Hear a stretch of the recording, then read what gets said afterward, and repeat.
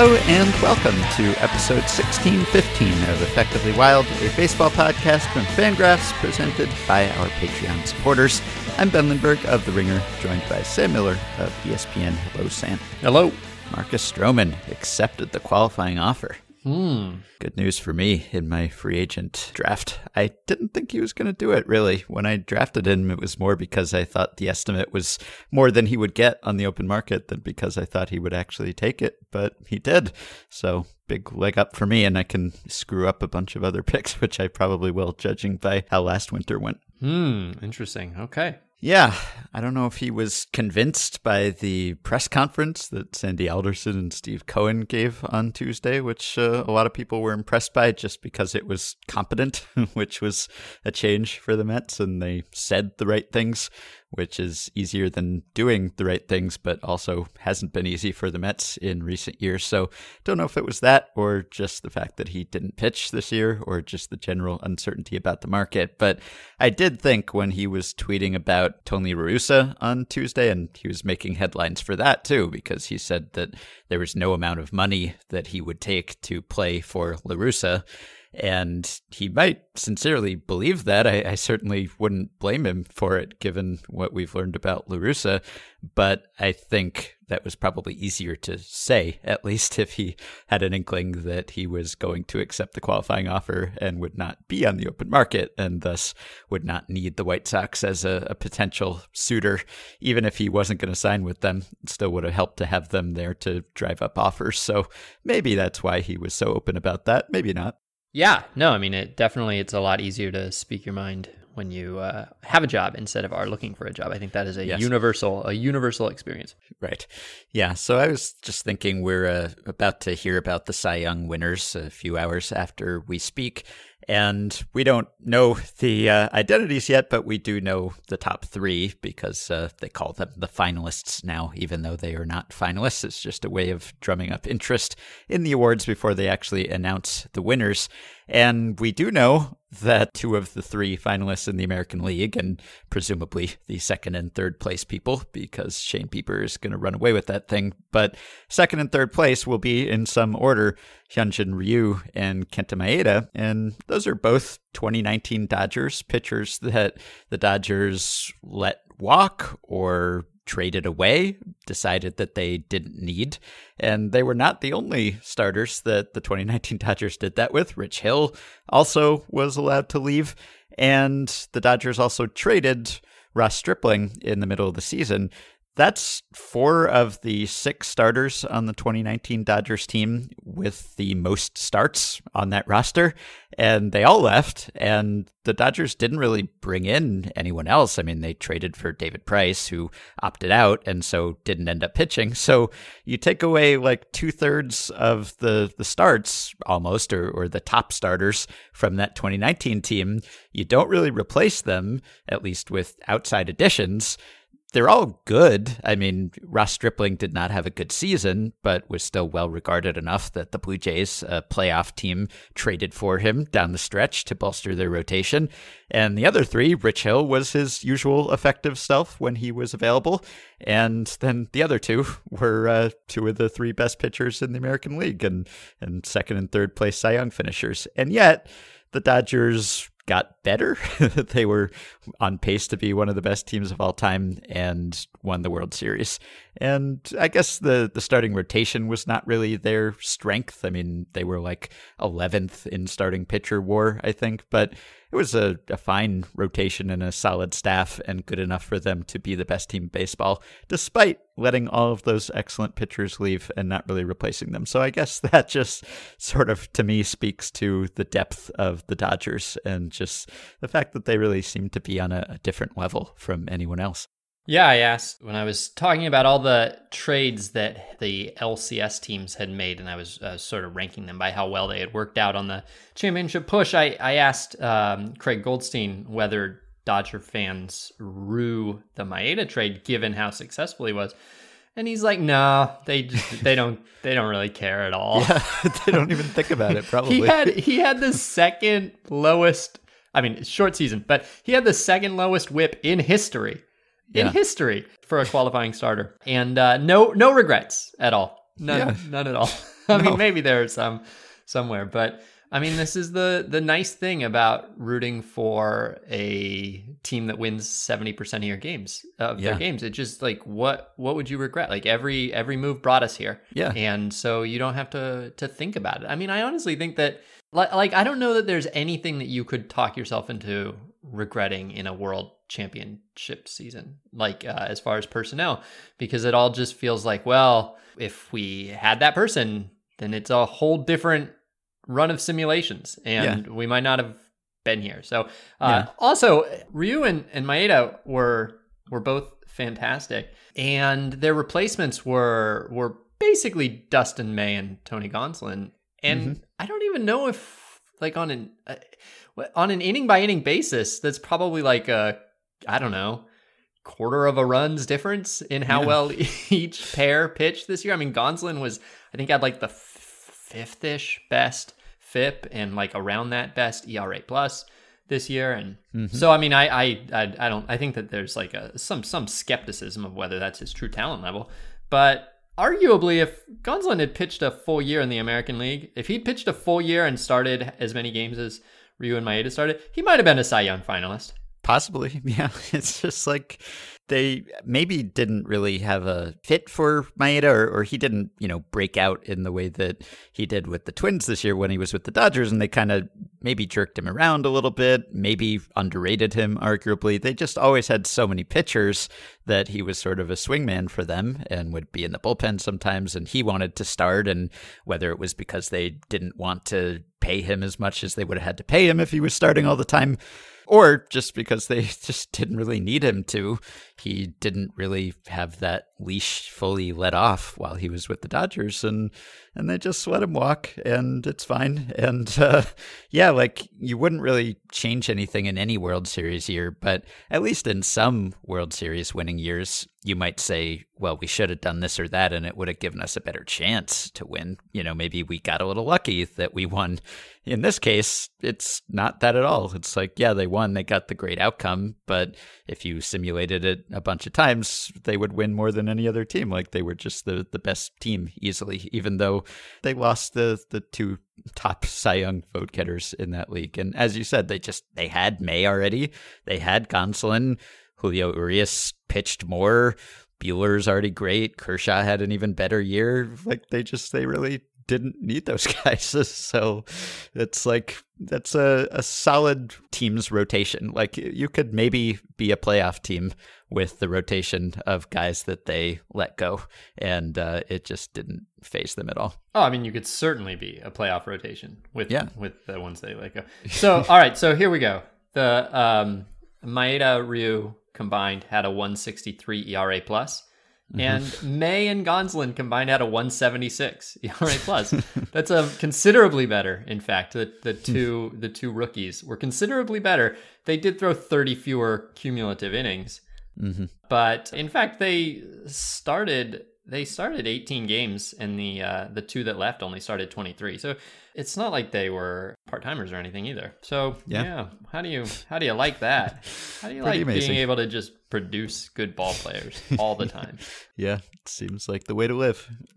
All right, and the only other thing I wanted to mention is that Neil Payne did an article for 538 on Wednesday that is starting a series called The Little Teams That Could, like the teams that fooled the forecasters. And he kicked it off with the 2014 to 2015 Royals and how they were one of the great underdog stories in sports and baseball. And given just their projections and their Vegas odds and also their recent past as a franchise, they were incredible long shots to do what they did. And just reading the article, I'll link to it so everyone can check it out, but just reminded me how much I enjoyed those teams. Those were maybe the most fun teams, certainly I think of the time that I've written about and talked about baseball professionally, but maybe in my lifetime, like, among teams that I didn't have a rooting interest in.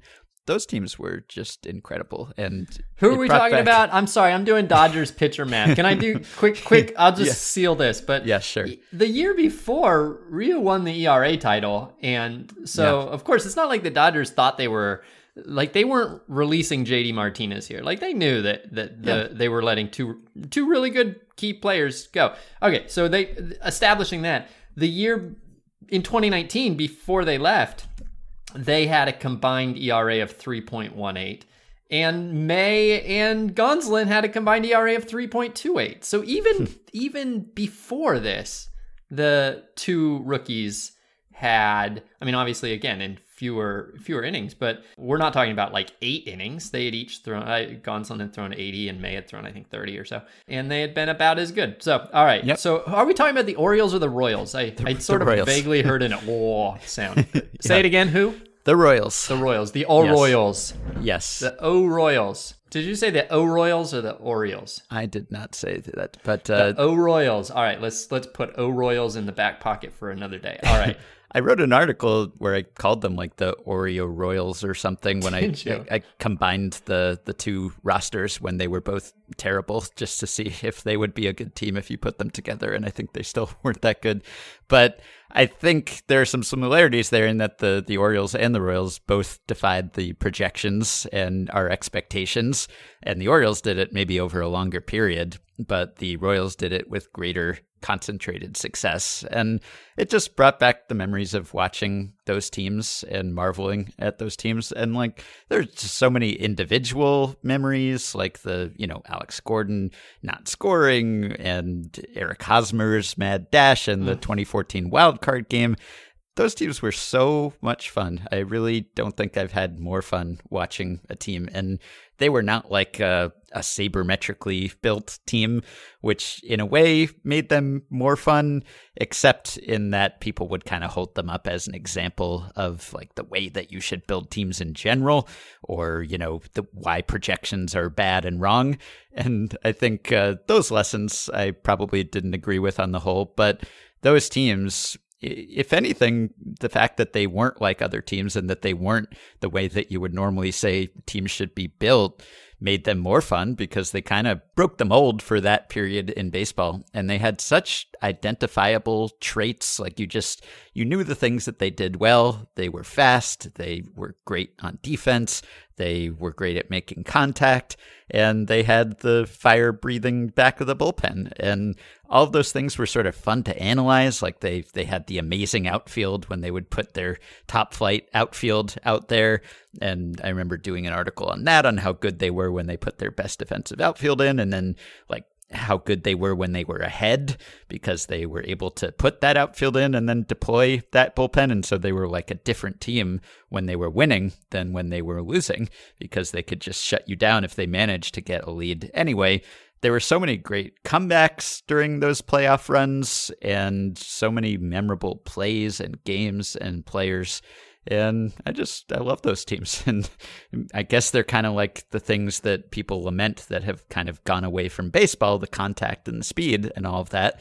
And they were sort of like this, 1980s-esque oasis in mid-2010s baseball. So I don't know when or if we will see another squad like those two, but boy, I really like those teams.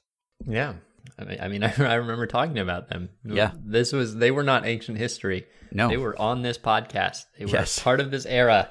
And we said all these things about them. I mean, I think the fun thing about them too was that there was like a 2-year period where we updated our priors, right? Like there was I think the conversation that we were having, if you could somehow graph it on some level of suspicion that we had toward them, or enjoyment that we got from them, it was a clear trajectory. And it's always fun to go through that process with a team. I have really, the Hosmer Mad Dash has grown in my memory into just about maybe my favorite play of the last decade. I'm trying to think, like, there are some plays that were big deals at the time that when I've rewatched them recently, because I did a thing, I did a thing on every World Series, and so I watched a ton of World Series action. And like the play that, for instance, the play that ended one of the World Series games in 2013, where there was an interference call at third base, where like a runner was trying to go to third, The throw got past the third baseman. He got up, and then the third baseman tripped over him trying to get the ball. And then the runner was thrown out at home, but it was ruled that the third baseman had obstructed him in pursuit. Do you remember that play? Vaguely. Okay. At the time, it was like the world had ended. It was all we talked about. It was like the biggest deal in the world. Everybody wrote about it immediately. We all were arguing, like we were angry, dissecting what the rules said and everything. And I rewatched it again, and I thought, I have no emotional feeling about this play. And it ended a World Series game. It was a walk-off World Series game. Right. Yeah. And then I watched the Hosmer thing, and I almost started crying. Like, it's so beautiful. I still can't believe they ran on the scouting report of the first baseman's throwing arm. That to me is the most unlikely piece of information to ever come in handy. First baseman throws a ball competitively about once every 10 games, and they had it. They had it. It's incredible. That was another fun thing about, like the advanced scouting was a big part of their winning, or at least it was presented as being a big part with that. And, Lester not making pickoff throws and all these things. It was like they seemed to have an edge at picking apart opponents' flaws and vulnerabilities. And that was even more fun because it was like they had picked up something and they were actually exploiting it. So, just a really great, fun team. I still don't think they were necessarily even the best teams in baseball in those years, but boy, they were the most successful and they were the most fun. So, All right, I've got some emails here to answer. This one comes from Matthew, Patreon supporter. He says, I was recently reading the Wikipedia article for Noodles Hahn. It noted that after his retirement from baseball around 1910, he continued to work out in the Cincinnati Stadium before Reds home games for decades afterward. In the 1940s, players were shocked to discover who he was, having had no idea Hahn had been a star player in his time. To them, he was just an old man who exercised and hung around. For 6 seasons, from 1899 to 1904, Hahn had about 6 WAR and pitched around 300 innings per year. My question is, how much better would he have to have been to be more immediately recognizable 30 years later? And is that threshold any different now than it was in 1940? So that I responded to this question, sort of undercutting the premise here a little, which I believe this story is probably made up. And that there was actually no situation where the players had never heard of him. And my guess is that it made a good story to say Noodles Hahn has been working out for 20 years and no one knew who he was, but that probably it's not really that true. I think if there was an old guy hanging out at the ballpark, that's what was happening? He was working out at the ballpark and the players would see him every day, but they never knew who he was. Right. I just think that the first day you'd go, who's that? Yeah. And then they'd say Noodles Hahn. He's a former ball player. And you go, oh, okay. Yeah. Well, I'll read you the passage because I found the passage in the book. It's called The Cincinnati Reds. It's a history of the team by Lee Allen. And it was published originally in 1948. So it wasn't published a long time after this period, which maybe makes it more credible. But it says, Noodles always kept himself in perfect shape. After he had retired from the game, he became a meat inspector in Cincinnati, and in the afternoons he used to go out to the park and put on his old uniform and work out. As late as 1946, at the age of 68, he still performed this ritual. Although almost 70, he would have pitched batting practice had manager Bill McKechnie permitted. Some of the players in the early 1940s, upon joining the Reds, wondered who he was.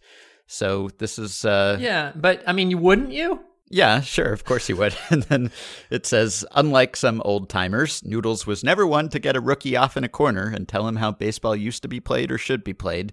He was never a mine of misinformation about the game and was even reluctant to discuss his own career, but the players found out.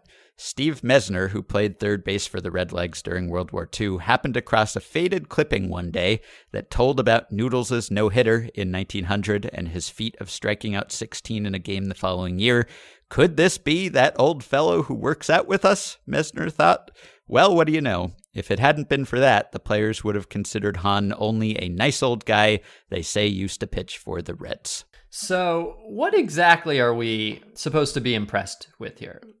Is it that they didn't know upon hearing his name that they didn't recognize his name? Is that what it is? Yeah, I guess so. I don't know how he happened across this old clipping. It seems like someone must have given it to him or something. But if they were just saying, hey, there's this old guy working out here, who's that? And if someone said, oh, it's someone who used to pitch for the Reds, and they left it at that, yeah, I guess it's that they don't know he was Noodles Hahn, who was a big star, or if told that it was Noodles Hahn, maybe that didn't really register for them. Yeah, because if they, I mean, I'm sort of trying to parse the shock here. So the players were shocked to discover who he was, having no idea Hahn had been a star player at the time. So they weren't shocked to discover he was a ball player. No, I guess they knew that he was working out because he used to be with the team. He wasn't just some guy who snuck in every day. So they knew he was a former player, and then at some point they were shocked to find out that he had been a really good player. I guess so. Okay, yeah. So quick little aside, but when I was doing the series on players whose WARs Mike Trout had been passing, there was a player on that list, so Hall of Famer, who was one of the, he has 70-some WAR in his career. He was a big-time star. Honus Wagner said he was accepting himself the greatest shortstop who had ever lived. I don't think Wagner said accepting myself, but I think it was implied that he was rating the other shortstops. And I noted in my write-up that there had been an article 5 years earlier about Wagner saying this about him and saying, while most young fans have never even heard his name or don't even know who he is or something.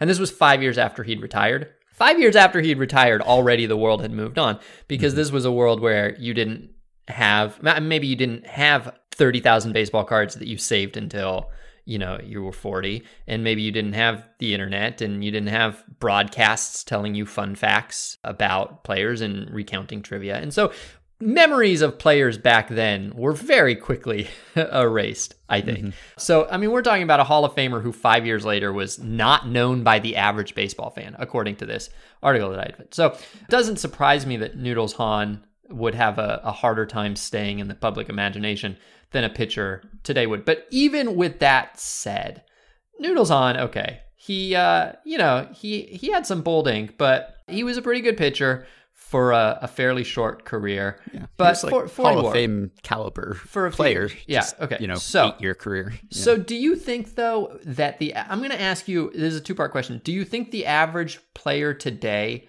would recognize this name?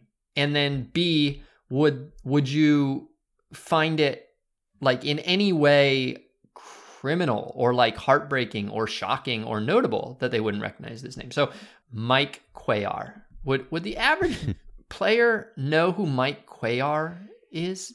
No. I don't think so. Of course not. No. Of course not. And in the late 60s and early 70s, he was every bit the pitcher that Noodles Hahn was. He was a 4-time 20-game winner in 6 seasons. He led the league in winning percentage twice. He led the league in shutouts. He was, 3-time Cy Young, vote getter who won the Cy Young. And probably, I mean, there are obviously baseball fans and baseball players who know who he is, but if he were working out in Baltimore and 6 Orioles, maybe 4 Orioles were hanging around batting practice and said, who's the guy running on the warning track? And they said, Mike Cuellar. They'd go, oh, who's he? Right? And that would be natural. I think that would be fine. I don't feel like it's a tragedy. Exactly. I would say that Jerry Koosman probably would get mostly not recognized. And for a period, Jerry Koosman was, I would say, at a similar level to Noodles Hahn. So I don't know that this is unusual, is what I'm saying. Yeah. No, I don't think so. And you often hear about players who just don't know much about baseball. Bill Hands. Bill Hands. Do you think anybody knows who Bill Hands is? Ben, do you know who Bill Hands is? Well, he was on the podcast, so. Is that right? Yeah. Wait. Former podcast guest. Is he the guy that we called? Yes. About the thing? Yes. He allowed a lot of home runs to pitchers, didn't he? Yes. Yeah. and you forgot about Bill Hands already. So. I did forget about Bill Hands. Yeah. No. Anyway, comparable to Noodles Hahn's hands. Noodles Hands. And Noodles, first of all, I know Noodles Hahn mostly because his name is, is Noodles, right? Like if he was Frank Hahn, which is his actual name, I would not know him either. Now, this is, it's been a long time since the 1940s, and I'm not in Cincinnati, but that's a big part of the reason why I know who Noodles Hahn is. But also, yeah, you hear all the time about young players who don't know even more famous players than that, maybe from further back in time, but like players make the major leagues because they're good at baseball, not because they're good at baseball history. And often those things will correlate to some degree. Like, you grow up playing baseball, maybe you're interested in the sport and you read about it, but not always. Sometimes you're just focused on playing, focused on the field, and you don't know baseball history, and that's fine. And, I think it's nice when certain players really care about the history, or, like you hear Joey Votto talk about the history and how into it he is. That's great, but not everyone is wired that way. And like young people in general just don't know a lot of things because they weren't around when those things were happening. That's true. You do learn a lot from like 23 to 40 as a person who's in the land. I've learned a lot in that 17-year period. Yeah. Just because you don't know somebody yet doesn't mean that they have been like lost to history. You just don't know them yet. You've got more learning to do. Yeah, there have been plenty of times, I can't think of examples off the top of my head, but when I've heard about something and like didn't understand how I didn't know that before, or, it seemed like common knowledge and yet somehow it wasn't my knowledge. It had just missed me somehow. Or like a few years ago, remember when Cody Bellinger didn't really know who Jerry Seinfeld was or wasn't aware of Seinfeld, the show, and everyone was piling on and mocking him. And yeah, okay, I mean, Seinfeld is pretty pervasive, and it was surprising that he didn't really know what it was, but like he was born, after its run. Like he didn't remember the peak of Seinfeld, and maybe he's just not into sitcoms or something. So what happens. What are we getting at then? What is I'm not sure what I'm not sure what I'm agitated about. Are we just saying that this isn't a story worth telling? Yeah, I don't think it's that surprising. Okay. I guess I do think maybe it would be harder today for this to happen. I don't know. I could see it being the other way too, because like baseball was a bigger deal at that point in American society, and it was like the dominant sport, and so maybe kids would grow up knowing more about the history. On the other hand, like you didn't know what anyone looked like. I mean, unless you were going to the games, like you couldn't watch MLB TV. Like you weren't seeing full color photographs of people in the newspaper. Like they weren't doing TV interviews all the time. Like there are probably a lot more famous players than Noodles Hahn that nobody would have recognized just because in 1900 no one knew what they looked like, or saw like baseball cards or etchings in newspapers or something, but that's not the same. So I think in some ways, like if you're famous now, maybe you're more visible and people know your likeness a little bit better than they would have at that time. But mostly, I don't think anything has really changed. And if anything, like the fact that baseball has receded somewhat from the popular imagination, and all these other sports are popular and all these other forms of entertainment are popular, like coming up today, even if you live in that city, like unless that guy has been a broadcaster with that team, has had some kind of second life with that franchise, coach, other than just working out every day in the park by himself. Yeah, like if he's been around, then you might know. But if not, if he just retired and went away, then I don't think today's young players would know them any more than the 1940s Reds knew Noodles Hahn. Okay, so hypothetically, you get 100 ball players, modern ball players, and you say, Wilbur Wood was a major league pitcher. Tell me one thing about him. How many people do you think would be able to tell you one thing about Wilbur Wood? One? Zero. Yeah. Wilbur Wood, won 20 games 4 years in a row. Had a 1.91 ERA one year. Cy Young finishes 3rd, 2nd, 5th in 3 consecutive years. Yeah. Maybe this is, I don't know. If you think that the story of the Noodles Hahn thing is about, like, I don't know, is about pathos, then I guess there's a lot of it going around, and we should be constantly sad about the turnover of ball player biographies, but I think it's more just the nature of the sport that, like the fact that we watch players age into obsolescence is already the baked in sadness of the game. And there are lots of ways that shows up in how we consume baseball stories and baseball careers and all of that. And so I would say that though the Noodles Hahn thing is pretty normal, pretty natural. Like, I don't know. I guess there are some fields where this doesn't really happen. Like if you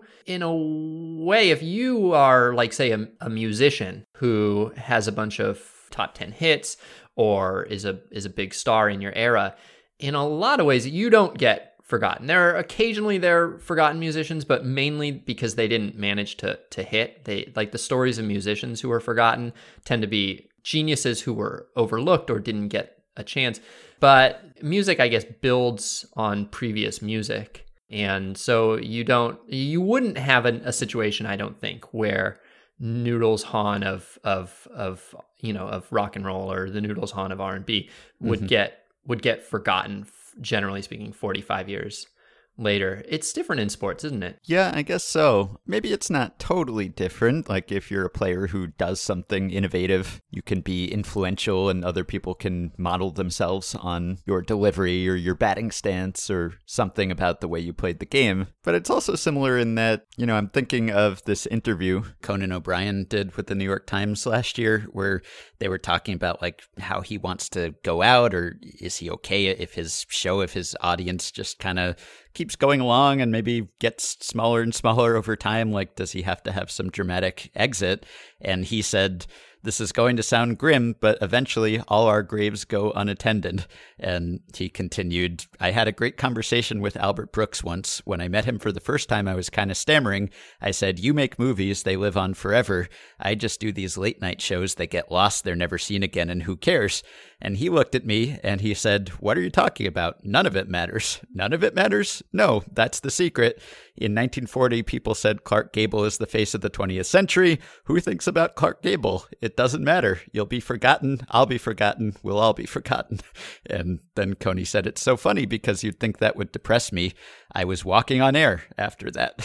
So it could be depressing that Noodles Hahn wasn't remembered, that we'll all be forgotten. Or it could be liberating because if you screw up, it doesn't matter. No one will remember it after a while. And, what's the use of feeling any pressure or competing with anyone? Because even if someone else is more famous or more successful in the short term, eventually their grave will go unattended too.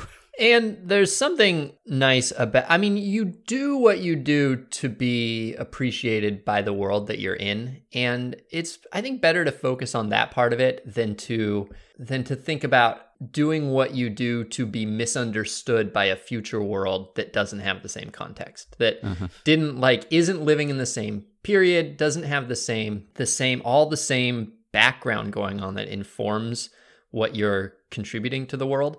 And so it's like a little bit different with sports, but I almost do feel like you would maybe rather have the thing be have an expiration date so that future generations can't continue to mangle it. Yeah, true. Because really, if we really did a deep dive into Noodles Hahn, it would only take about 5 minutes before I said something like, well, baseball was fake back then, he sucked. And that's not fair to him. Yeah, true. Okay, this is a question from Nicholas. Baseball is something of an anomaly because it awards 2 MVPs each year, while most other sports only award 1. The historical reason for awarding the 2 MVPs made sense since the 2 leagues never played each other in the regular season. Although that logic has fallen away with the growth of interleague play, it actually makes sense in a different way for the COVID-inspired 2020 season, where each region forms a self-contained league. Would you be in favor of awarding 3 MVPs and Cy Youngs, Rookie of the Years, etc. this year, 1 each for the East, Central, and West divisions, regardless of league? Yeah, definitely in the logic holds up and 100% on board with this. It feels really weird to me that I continue to, in my head sometimes, or in my actual writing sometimes, say that somebody led the National League in ERA this year, or that they led the American League in WAR this year, when the National League was not playing National League teams primarily, or American League teams. They were not playing a unified group of opponents. And it makes perfect sense that, yes, you have 3 different universes that were not overlapping this year. It makes sense that you would have basically 1 MVP per site, if you think of each region as a competitive site. Now, the problem, what Nicholas is not foreseeing, is what a pain this would be for designing your website that listed all the MVPs. And I think that to some degree, you have to give Sean Foreman an easier job and just pretend that a lot of the illogic of this year doesn't exist, so that his website can still have nice straight lines. Yes, I agree. I don't think it's worth breaking the precedent because, I don't know if it even really makes sense to continue to have AL and NL differentials when really the separation between those leagues, even in a normal year, are kind of gone. But if we're going to keep doing that, then we might as well just stick with the tradition because it just doesn't matter that much. I guess there's someone out there who could win an MVP or a Cy Young if you were giving out 3 this year, and maybe that would change the way they're perceived or something. But it's 2020 and it's the short regular season and it's 2 months, and so people are going to discount that accomplishment anyway, especially if you're not someone who would normally be an MVP favorite. So I don't think it's that big a deal, but I agree philosophically that it makes sense. All right. Well, this is sort of along those lines. Brock says, I was listening to Ben and Meg discuss the DH issue on an episode from last week, and Ben mentioned that he was curious how anti-NL DH people felt having lived the DH lifestyle for a 60-game season. I was thinking about that question and came up with a takeaway and question of my own. The thing I liked about the NL having no DH was always no more than the fact that the leagues were substantively different. It honestly has nothing to do with the pitcher hitting or not.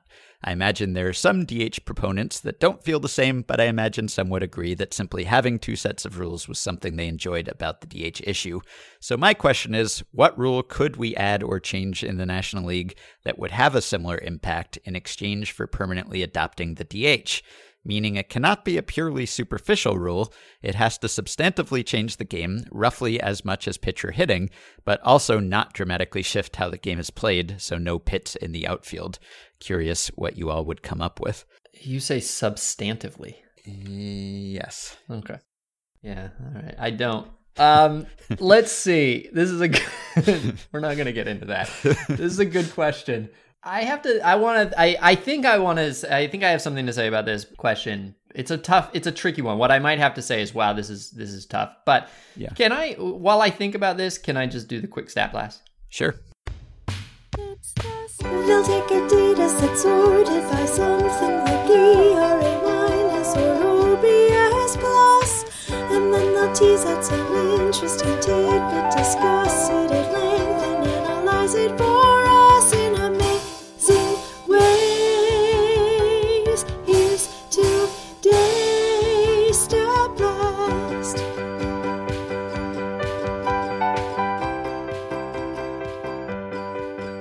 So this is a silly one. By the way, I've been having a hard time remembering which ones I've done recently. Have I done the triples versus doubles yet? No. Wow. Okay. I've been having a lot of conversations with myself in my head lately. All right. Along those lines, I hope I haven't done this one yet, but there's an MLB rule. It's Rule 6.07, and it relates to what happens if batters bat out of order in the lineup, various situations arising, in the words of the rule, arising from batting out of turn. And for this, they give an example, and I've always been kind of like bothered by this example. They give an example of a lineup, and the lineup has nine hitters, and those hitters, the rule book names the hitters, and those hitters are named Abel, Baker, Charles, Daniel, Edward, Frank, George, Hooker, Irwin. And so Abel's leading off, Irwin is batting ninth, and they give examples where, Abel is called out and Baker is the proper batter, and so on and so forth. Now, does anything about that list, that lineup, bother you? I'm wondering where they got Hooker. Yeah, well, it's a name. It's a Is it? John Lee? It's a last name. Okay. Yeah, it is. But It is a but last some name. of those were not last names, That's right? Thank you. That's what bothers me. It's always bothered me. Okay, so let's just quickly go through. Abel, first name or last name? First, at Yeah. least the famous Abel. Okay. Baker, Last. Charles, First. either. Could right? be either, yeah. Definitely either. You got your Yeah. Josh Charles, your Ray Charles. You got a lot of Charles. Yeah. Daniel, Could be either, but could be either, but mostly I'd say first, yeah. Okay. Edward, First. definitely first. And this is like basically has never been an Edward last name. Like there's been a lot of Edwards, but Edward first name, no. Frank, First. kind of both, I would say, but yeah, more first, definitely more first. George, First. Well, could be either. could be I guess, either, but, yeah. Eddie George. All right, Hooker, I think Hooker's got to be last. But last. There's just yeah. no doubt about that. And then Irwin Irwin could be either. could be either. More last, I think. Yeah, I think so. So I have never been able to figure out do they want us to think these are? Because you definitely have instances, I think, where Hooker can almost only be a last name. And so then do they all have to be? You wouldn't switch in the middle from first to last. And yet Edward almost certainly has to be a first name. And so I wondered, where did this lineup come from? Who are these players? Whoever wrote this must have had ball players in mind. They must be a student of the game. So I wanted to see whether this lineup makes more sense for first names or last names.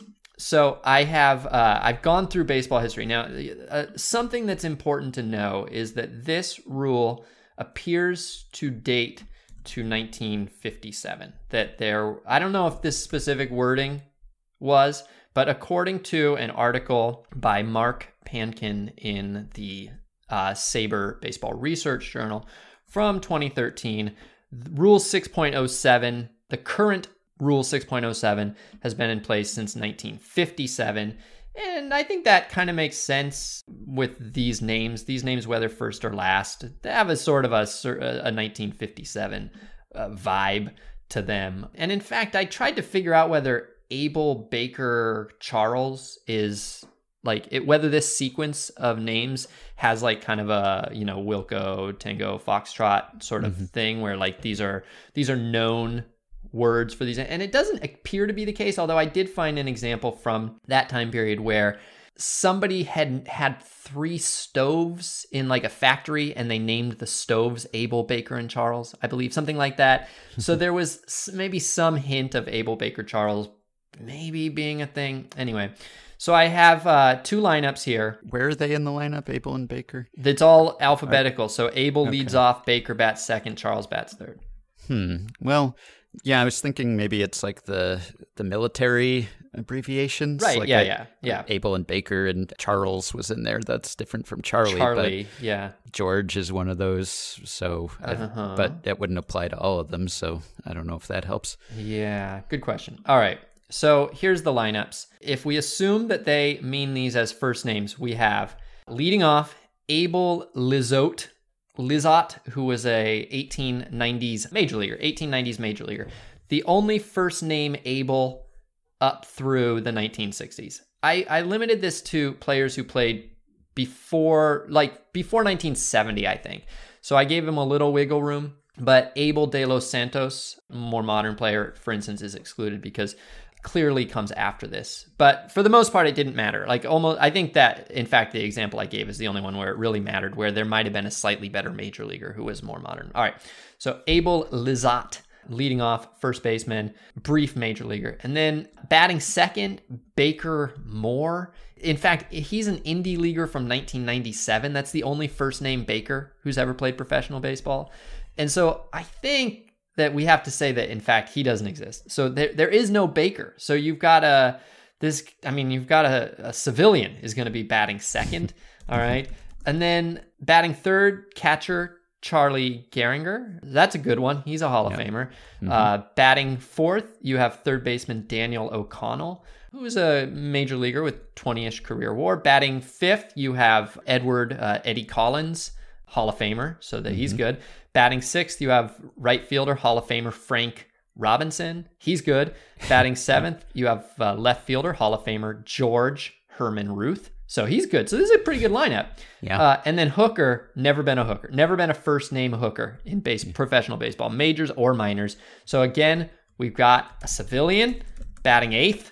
And then Irwin, we have a bunch of choices, but all minor leaguers. No first name Irwin has ever been in the majors. So we're going with, because it's the funniest name, Irwin Uteritz, who was a minor leaguer in the 1920s and played shortstop. Also because he played shortstop and I needed a shortstop. So, all right. So we have 2 civilians.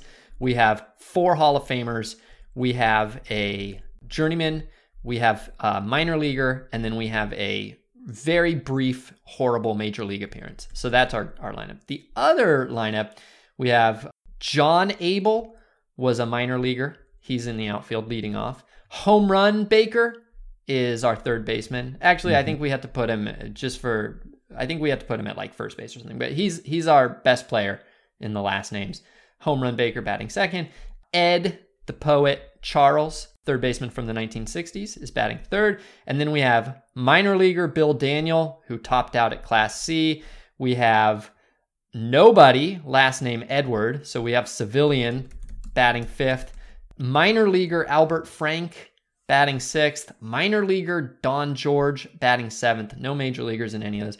And then we have pitcher Buck Hooker. He's a legit major leaguer, and he's batting 8th. And then shortstop Arthur Irwin, also legit major leaguer, solid career. He's batting 9th. So who wins? The question of who wins here is actually kind of tricky. So if you prorate their career WARs over 600 plate appearances, then you would have 20 combined WAR for the first namers. So, your Frank Robinson and your Eddie Collins, 20 career WAR. Whereas for the last namers, you'd only have about 12 career WAR, which is obviously less. So the first namers are winning. But we have a civilian pitching for the first namers. And then we have a civilian batting second and playing center field or an outfield position. Now, maybe George Herman Ruth pitches. That changes things a lot. But you have to figure that the WAR of a civilian is considerably less than 0. Like it could be up to like 20-ish, negative 20 WAR. So I think the 2 civilians might actually, the 2-to-1 civilian advantage might actually cancel this out. So I don't know the answer here. I mean, Hooker? Whose first name was ever Hooker? Whose first name before Baker Mayfield was ever Baker? There is one major leaguer with the nickname Hooker, which you may have seen. I don't know if that counts, but Frank Whitman, who was a shortstop for the White Sox for 2 years in the 40s and was blocked by Luke Appling at the time. Okay. His nickname was Hooker. I don't know why, but if that counts, then he's a major leaguer. You're right. If that counts, then this changes everything. If that counts, if we're taking Baker and Hooker as nicknames, I don't know if there's ever been a Baker, but these would make a lot. I think these would generally make more sense as first names than as last names. But on the extremes, they kind of make more sense as last names than first names. So I just don't know. I have not answered this. I don't understand why they did this. I don't understand how this is in the official rule book. And it's sort of amazing to me that it's 60 years and this hypothetical lineup still exists nonsensically. I think I'd take the one with Babe Ruth. I'll take my chances. It seems better. The thing is that I wasn't sure whether he could pitch because he's batting 7th. And now if he were batting 4th or 3rd, that would make sense, or second or first. If they put Babe Ruth first, that would make sense, in the top of the lineup, that would make sense. And if they put him 9th or 8th, then that would signal, well, they're treating him like a pitcher. And that would make sense. But by putting him 7th, it implies that he's not a pitcher. If he were a pitcher, he probably would be batting lower unless they were giving him credit for being Babe Ruth, in which case he would be higher. So to me, it suggests that Babe Ruth George batting 7th is being treated as an outfielder, who they don't see the value in, but nevertheless is an outfielder. All right. Well, have you thought of an answer to the question about a rule change? The tricky thing about this is that the rule change, you want it to distinguish the leagues, but without funneling a lot of pitchers to one league or a lot of hitters to the other league, basically. You don't want to have a situation where the player pools are dramatically different. And so the first rule that I thought of that I think would be fun to have different would be if you had one league where it's normal, baseball as we know it, but then the other league you had every inning start at the top of the order, for instance. And then you'd have a lot more dynamic game in that league where you'd have, obviously the stars would bat a lot more often, and the innings would have a lot more scoring, and the rallies, there'd be a real chance of scoring in every inning, and that would be fun. I think that you could have that where you'd have the traditionalist league where you have 3-2 games, and then you have the modern league that juices offense, but without actually changing the play. You're not changing the ball or the playing field or how much gravity there is. You're simply creating a scenario where the better players can exert their greatness a little bit more. Mm-hmm. I think that would be pretty popular. Like, I think that to a hypothetical young viewer that can see Mike Trout or whatever player they're interested in, Mookie Betts or Fernando Tatis, every 20 minutes, guaranteed, right? If you knew that Tatis was batting every 20 minutes because you're going to start the lineup over, I think that would be a lot of fun. And the hypothetical young viewer would probably be interested in that.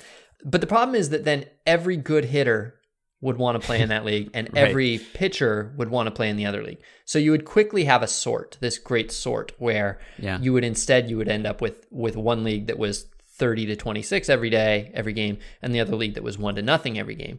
So how do you keep it basically equal while having two different rules? And in a way, the DH is sort of perfect with this. It affects the playing field by about, a quarter of a run per game. It gives you the sense that you're watching the more offensive league, but without it being so different that like no pitcher would ever pitch in the American League or anything like that. Yeah. It does make certain players more likely to go to one league, but those are the players who just wouldn't have jobs in the other league, so it doesn't affect anything. Exactly, and it's a small part of the player pool. So that was my idea, and I've deemed it unworkable. Yeah. So I don't know. What do you think? I don't know if I have one either, but I don't know if there should be one. I don't know if I want one. I mean, I'm sympathetic to what Brock says here about liking it because there was some difference and because this set baseball apart from other sports that just, have conferences, and the conferences are the same. And we're basically moving toward that model. We've already moved toward that model. We just call them leagues instead of conferences, but that's basically what they are now. And I like the idea that baseball is doing something different that set it apart from other sports. Like, I love that baseball's playing fields are all different and have different dimensions. That to me is something that really sets it apart from hockey, from football, from basketball. But I also think that's a good thing. Like, it's just a thing that enhances the entertainment value. It makes the game more interesting, more analytically complex, and I don't really think there are any negative effects. I guess you could say it's not fair. Some players get stuck in parks that are not good fits for their skills, so that's unfortunate for them. But from a spectator standpoint, I think on the whole, it's great that we have those quirks. But I don't know that is true for like a division between leagues, between half of the teams and another half of the teams, particularly now that they're playing each other, not just in the World Series and the All-Star game, but throughout the season. How do you do that without having it be destabilizing or giving one team an advantage? It's hard to come up with any rule that is like significant, that really makes a difference, but doesn't give either side an advantage. It's really hard to come up with something like that. And I don't know that we need it. I mean, maybe the different leagues construct is just an old-fashioned thing that we don't need anymore. There have been a lot of things about baseball that have been discarded over time, and it's been to the benefit of the game, or at least not to the detriment. And this just may be one of those things. Like, if the leagues had not been different historically, would we be saying we need to arbitrarily divide half the teams from the other and have them play a different brand of the game in some way? I don't think so. If you have the exact same rules, then you don't. But I personally, as a personal matter of taste, I do like the leagues being a little different. And in order to do that, you do need to have something that differentiates them, because it otherwise does feel completely artificial to act like these leagues are different, that we need to have an AL home run record, or that we need to have even the World Series be between two arbitrarily divided leagues if they're played exactly the same. And so I think I agree with the premise here, but that is definitely a matter of taste. If you don't feel the need to have that, then I agree with you. I do think it adds something. I don't know why it adds something, but it gives, I don't know, it creates a little bit of a sense that there is an other, that there is something like sort of that you can choose, that you can sort of, I don't know, that there are two different worlds. And when you're in another one, you feel that kind of dis-ease that you're a tourist sort of. And I think that to me is a net positive. I don't think that if there had been only one league all this time, then I agree that I probably would not, come up with it in my own head. Well, why don't we split it in two and make one of them different? Right. That probably is not an idea that would come to me if we didn't already have the two leagues. So maybe that's evidence that I'm just trying to hold on to an old, antiquated notion. But I think I do like it. And of course, I have always lived in a world where the American League and the National League were essentially the same industry. If you were an old timer, then the American League and the National League were different businesses. They were different. Like they didn't necessarily talk to each other in the same. Different presidents, different leadership structures. Yeah. And really sometimes a lot, some rivalry and some really different, in some cases really different levels of play, and some bad blood between them. And it made a little bit of sense. But for me in my life, it's always only been, I mean, not technically, because they had different umpires until the late 90s and stuff like that. But for the most part, it's always only been that one league had the DH and the other league didn't have the DH. And so in order to maintain the two league construct at all, you need to have a different rule. That's the only thing that ever differentiated them for me. And so unless I'm willing to just put them all into one 30-team league, which maybe I am, but unless I'm willing to do that, I need some rule difference, don't I? Yes, I think so. And you could also say that if this rule difference produced a different game, then one of those versions of baseball probably is more pleasing to a greater number of people. I mean, a greater percentage of people would prefer one version or the other, unless you somehow perfectly calibrated it so that 50% of baseball fans like it this way and 50% like it that way, and this is great because they each can watch the game the way they prefer. Then there's probably one way that's more entertaining, and then you're depriving people of the more entertaining version of the sport.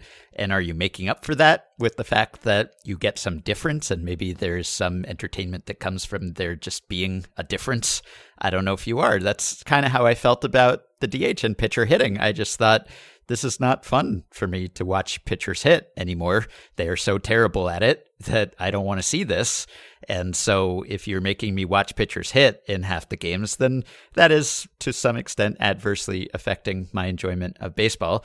Other people felt different, of course, and whether it was just because of tradition or because they legitimately thought that and continue to think that, probably a bit of both. But if you thought like, well, there's just a little more strategy in certain ways if you have this, so it's worth having pitchers hit poorly, or every now and then a pitcher does something good offensively, and so that makes up for all the times that they don't do something good.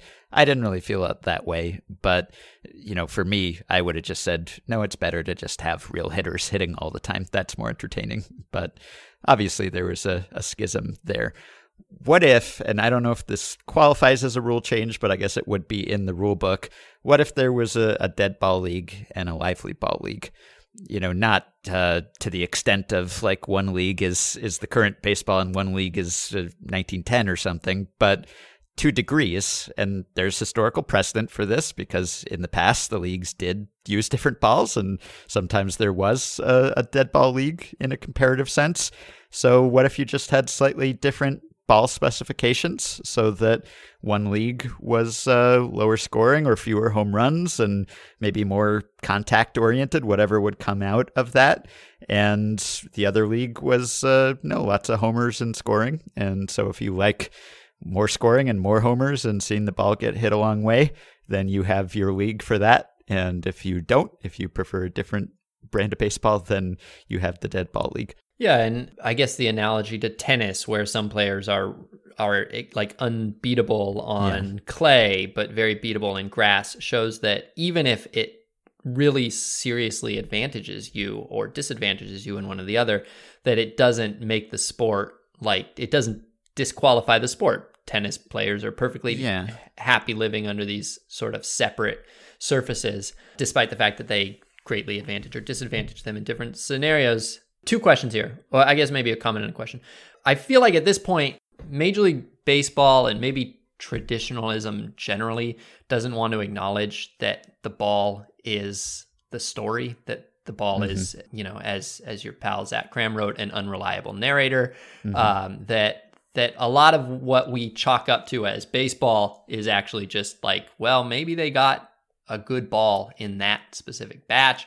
They don't want us looking too closely at that. And so denying, rather than like codifying the difference in baseballs, I think that maybe they would prefer to deny the difference in baseballs. So I don't know that it would be something that the league would want, but would you, in this scenario, are you imagining that both leagues would have similar run scoring, but in different ways? Or are you imagining that you'd have a 5 run per game league and an 8 run per game league? I think you'd have to have some difference in scoring if you had any real significant difference in the ball, probably. So I think there would be some sorting, like we were talking about in your scenario, where some players would gravitate toward one league, but it wouldn't be that dramatic. It wouldn't be like, I mean, I guess like maybe all the hitters would want to go to the higher scoring, livelier ball league, but probably not, because like there are only so many jobs to go around, and you'd still be, relative to the other hitters in your league, you'd still be just as valuable and presumably just as well paid, as long as everyone was like doing the proper adjustments for which league you were in. So maybe you'd just have more fun if you were hitting more home runs and scoring more, but it wouldn't be as great an incentive to like stay away from one league. But there might be certain players who, like they just have an uppercut swing or whatever, and they're just very fly ball oriented, and so they would want to go to one league, and then the other league would be whatever. I mean, there would be certain skill sets that were slightly more conducive to success in one league or another, and that might be kind of interesting, like analytically, just trying to figure out, like, is this guy a dead ball league player or a lively ball league player? Like, how much better would this guy be if you were in the other league? So that'd be kind of a fun problem to figure out, and you'd still have both. And it might be even valuable just from like a testing, kind of sandbox style, like, all right, which version of baseball do people prefer? Like, if it becomes clear that people like one way to play baseball much better, then that could be the standard way. And then maybe we could finally figure out, like, how do we set the ball? Like, what is the ideal version of baseball? Because MLB never really seems to figure that out, or at least never really seems to do anything about it. They never really seem to figure out, like, what should baseball look like? Okay, let's change the rules so that it looks like that, or they don't do it in a very active way. So this might be a way to demonstrate, like, all right, well, look, suddenly ratings are up in this league and down in the other league. So it turns out that, yes, people really do like seeing tons of home runs, or maybe not. Maybe they like seeing contact and pitchers' duels. So you'd get both. It's like, MLB is always fluctuating from era to era, from one way to another. And in this case, you'd have like multiple eras operating alongside each other. It would be kind of fun.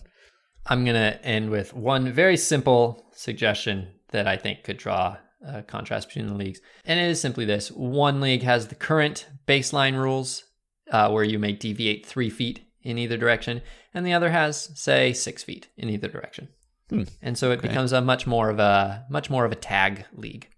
Okay. No, but not so extreme that, like, I mean, as you know, I think I know this, but I'm pro no baselines at all. Right. Yeah. With some various other changes, but it wouldn't be that extreme. But yes, you have 6 feet instead of 3 feet. And you could still do interleague play, and it's not like, you wouldn't be able to play. And that's another thing, I think, with the multi-ball scenario. it's not like these two teams would play each other and they would be unable to, or there would be a huge imbalance or mismatch in any given game. Like, maybe you'd have your roster constructed to be like a lively ball winning team, but like you could still win a dead ball game pretty easily. So it wouldn't be like, upsetting the competitive balance terribly, probably, I guess. Yeah. All right, that'll do it for today. Sam says he'll keep thinking about possible rules changes, so maybe we'll return to that topic. In the meantime, you can support Effectively Wild on Patreon by going to patreon.com/effectivelywild. The following 5 listeners have already signed up and pledged some small monthly amount to help keep the podcast going and get themselves access to some perks. Sean Price, Kofax Kroptkin, Chris Wicke, Karina Longworth, and Michael Cohen. Thanks to all of you. You can rate, review, and subscribe to Effectively Wild on iTunes and Spotify and other podcast platforms. Keep your questions and comments for me and Sam and Meg coming via email at podcast@fangraphs.com or via the Patreon messaging system if you are a supporter. Thanks to Dylan Higgins for his editing assistance, and we will be back with another episode a little later this week. Talk to you then. I'm leaving. I'm going back down the line. Down the line. Oh, yeah.